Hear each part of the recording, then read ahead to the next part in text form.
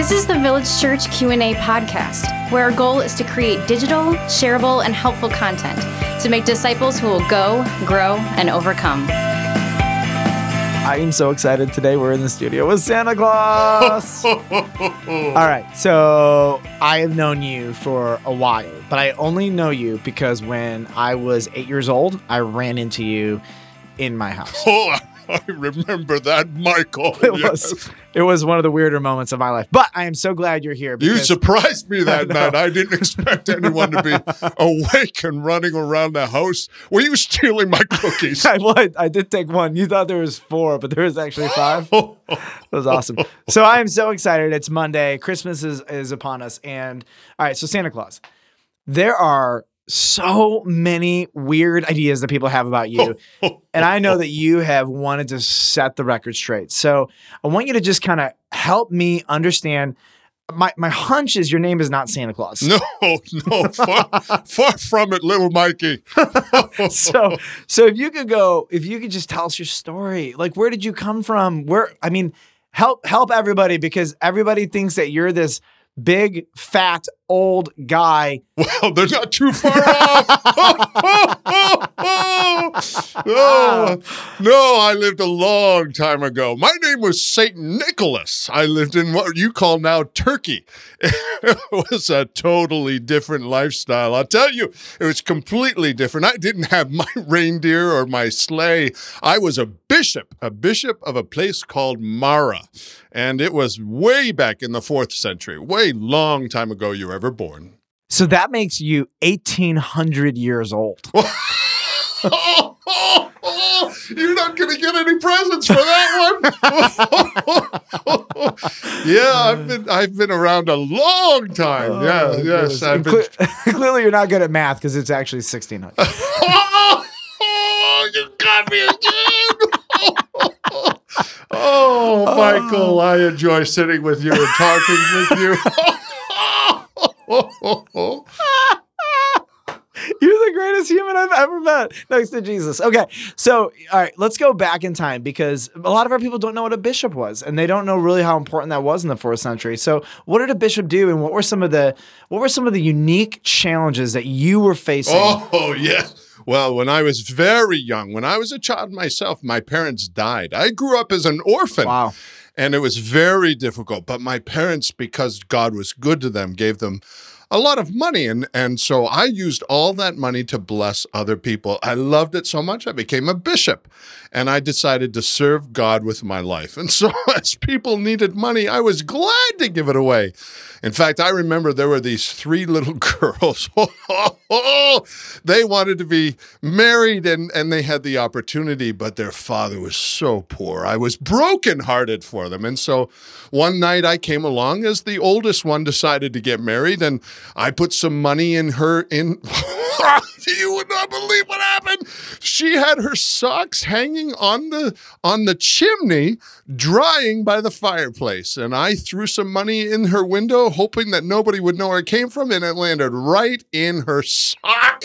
Can you believe that? That's awesome. Is that what we have? Is that what we have? Yes, she woke up the next morning, and her father was so happy, and it worked out so well. He was able to marry her off and give her husband to be a dowry. Wow. And so when the next 2 came up to be married, it worked so well. I did it again. It was wonderful. All right, so you were like a pastor who oversaw like an area. That's pretty cool. Yes. Like, so you got to give your life to the Lord in that way. And so now I know. Here's what I didn't know. So I studied church history, and I understand that in the 4th century there was this hoodlum whose name was Arius. Arius, apparently he had this song. He got a lot of coal in his socks. So Arius had a song, and he used to teach it to people. And the song would go something like this. There once was a time when the sun was not. Not meaning the sun in the sky, meaning the Son, Jesus Christ. Yeah. And he believed, crazy as he was, that there was a point when Jesus was born, and before he was born, though, he never existed. Now, can you just tell me what was going on, and how did you and Arius get along? Well, we had councils way back then. All of the churches got together and we were deciding how to interpret different passages of scripture. As you know, because you're a good pastor, Michael, Mikey, as we call you back in the North Pole. We know that John 1 says, in the beginning was the Word, and the Word was with God, and the Word was God. There's no changing that.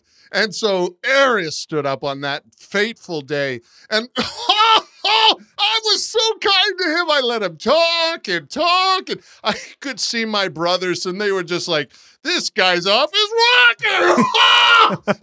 So I finally had all I could take, and I stood up off my chair, and I walked down, and I'm sad to tell you, I could not take it anymore, and I smacked that guy on his cheek. He hit the ground like a big pile of rocks, and I felt kind of bad about it. But on the other hand, I didn't. He deserved it, and so we spent the rest of the time saying, Arius, he's got a good heart, maybe, but he is way off, because you and I both know Jesus is who we live for. Jesus is fully God and fully man, and there's no denying that. That's awesome. So, St. Nick, I just want to take a moment, and I want to give you a big fat thank you, because in the 4th century... Don't make fun of me, Mikey. I won't make fun of you, trust me. Big fat thank you. I won't make fun of you, but I want to give you a big fat thank you, because truly in the 4th century, I know there were a lot of people, and they were trying to interpret scripture, and they're trying to make sure they were telling the truth about Jesus, but some of them, like Arius, just got it flat wrong. And it was people like you who stood up for the truth of scripture, and we now know that we know without any question that Jesus is fully God, because some of the battles that you fought, which was making sure that the scriptures were kept. So I want to say thank you.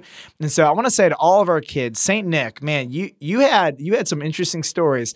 Now, I do know you felt a little bad about hitting Arius, and history actually, we've always wondered, was it a slap or a punch? You know what we're going to do? We're just going to leave that for people's curiosity. All I know is he hit the floor like you nobody's business. He went down like a bag of rocks. Oh, goodness. So now, St. Nick, you obviously wouldn't encourage kids to hit people, but oh, no. Sometimes, even St. Nick, you weren't perfect. Only Jesus was perfect. Only Jesus was God. And that was one of the things that you fought for. So for St. Nick, I want to ask you, would you come back tomorrow? Because there are so many lies that people tell about you. Would you come back and straighten out some of those lies? I'd love to, Mikey. I'll see you tomorrow. Thank you. All right, Village Church, kids, parents, want to welcome you back tomorrow. St. Nick and all of his craziness is going to be with us. We'll see you on Tuesday. Santa. Ho, ho, ho, ho! It's me, buddy! It's me! Hey, buddy, how you doing? It's me! Who the heck are you? What are you talking about? I'm Santa Claus. No, you're not.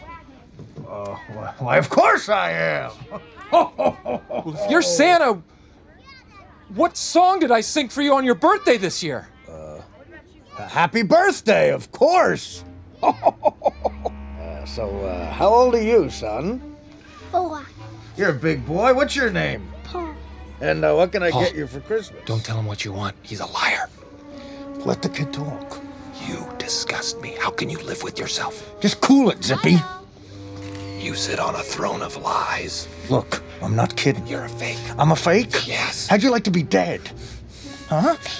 No, he's kidding. You stink.